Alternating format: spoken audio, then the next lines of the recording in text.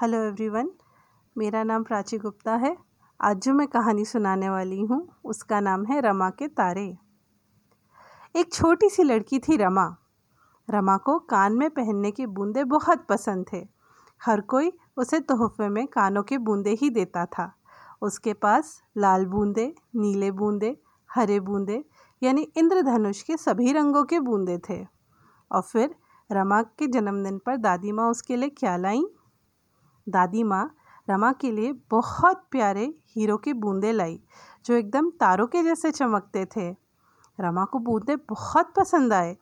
उसने पूछा, ओ दादी, आपको इतने प्यारे तारे कहाँ से मिले? उस रात आकाश में तारे नहीं दिख रहे थे। दादी माँ ने आकाश की तरफ इशारा किया। देखो, मैंने आकाश के सारे तारे तोड़ लिए और उनमें से सबसे अच्छे तारों से तुम्हारे लिए बूंदे बनवा लिए, दादी माँ बोली। दादी माँ की बात सुनकर रमा बहुत दुखी हुई।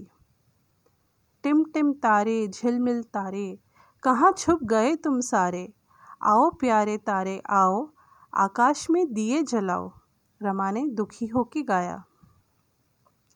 रात को सोते हुए रमा ने अपने बूंदे निकालकर तकिए के नीचे संभाल कर रख दिए। उसे आशा थी कि कोई परी तारों को वापस आकाश में लौटा देगी। आधी रात को रमा को एक बहुत सुंदर सपना आया।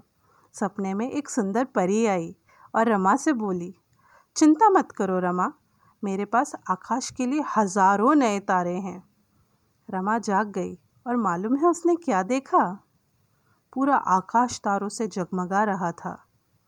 रमा ने अपने बूंदे दोबारा पहने और उसकी आंखें चमक उठी तारों की तरह। रमा अब बहुत खुश है। Thank you.